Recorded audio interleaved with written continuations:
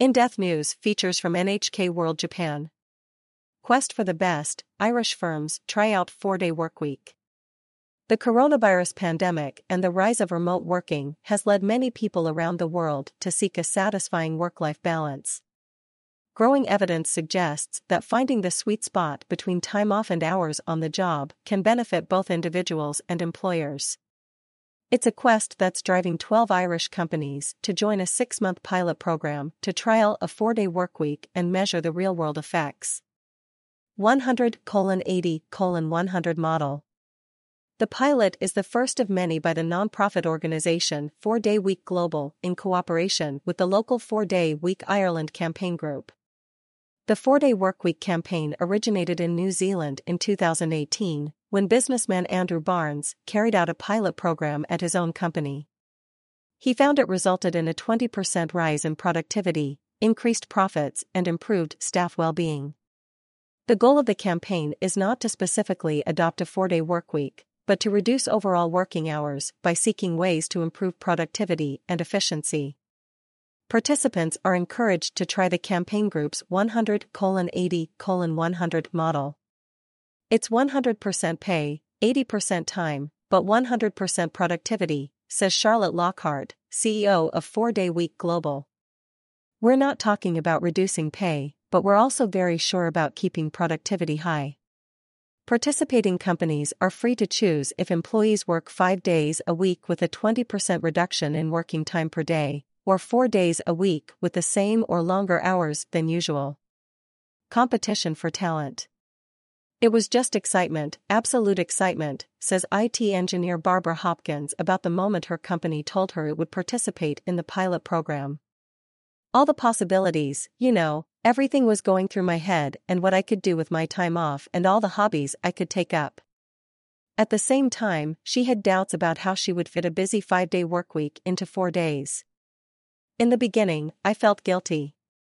On my day off it was, will I have a look at work? Will I just do something for tomorrow? Hopkins works for Dublin-based IT services company TypeTech.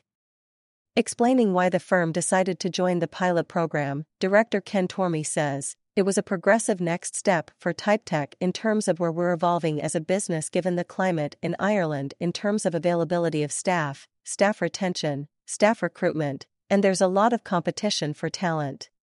His views echo the benefits of a reduced-hour week listed by 4-Day Week Global, which include improved productivity, more innovation, better recruitment and retention rates, and reduced staff absence due to sickness. Culture shift. Irish companies that have already permanently introduced a 4-day workweek say staff sick days have now dropped to almost zero. One is ICE Group, which supplies recruitment and training services. It's now mentoring companies taking part in the pilot program. ICE Group Director Margaret Cox says making the 4-day workweek a success required a behavioral change in the workplace. We had to change from a 5-day week culture to a 4-day week culture, she says. We had to change our behaviors and our attitude. One decision was to keep meetings to 30 minutes as much as possible, and limit attendance to the most essential staff. Beyond work-life balance. To ensure the academic integrity of the pilot program, 4-Day Week Ireland is working with Dr. Orla Kelly, an assistant professor of social policy at University College Dublin. She is conducting surveys with the companies and employees before, during, and after the experiment. She expects to find that the benefits of reduced working hours go beyond work-life balance. We are signed up to reducing emissions as a high-income nation, so reducing work time, having a better work-life balance might be a good way for governments to answer that call for their citizens, to move away from highly consumptive behavior to a better kind of well-being-based society, she says.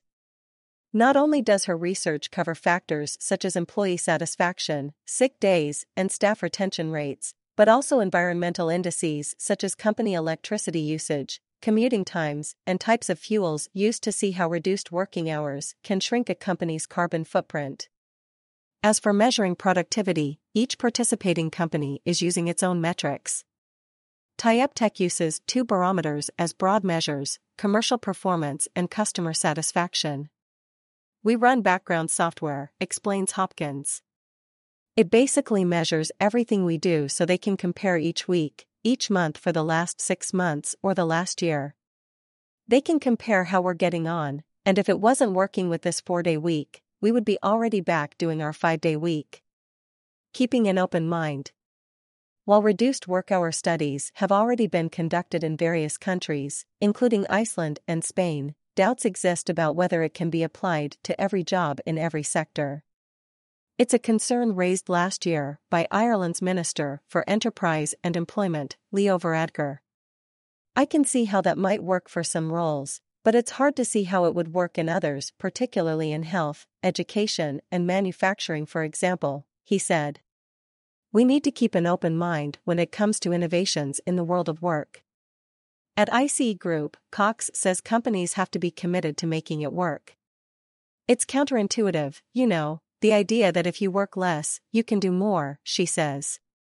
But our experience in almost 3 years now is that our businesses become more productive, our staff become happier, and we become more profitable as an organization. Ditching outdated ways. Global tech giants have long sought to attract workers through perks such as free food, gyms, and social events. Now the 4-day workweek experience suggests that the new way for companies to attract staff is to offer them the freedom and autonomy to choose how and where they do their work. For 4-day week Global's Lockhart, the mission to reduce working hours is about recognizing what people really want out of life. Why are we still working in a way that we worked nearly 100 years ago, she says. There's no reason, with all of the automation and with all of the progress that we have made as humans. The one thing we all want is more time, she says. If we can be whole people, our society will function better. Families will function better, communities will function better, our health, our government and our economies will function better, and we'll be happier people. James McGurk, NHK London Bureau. Producer.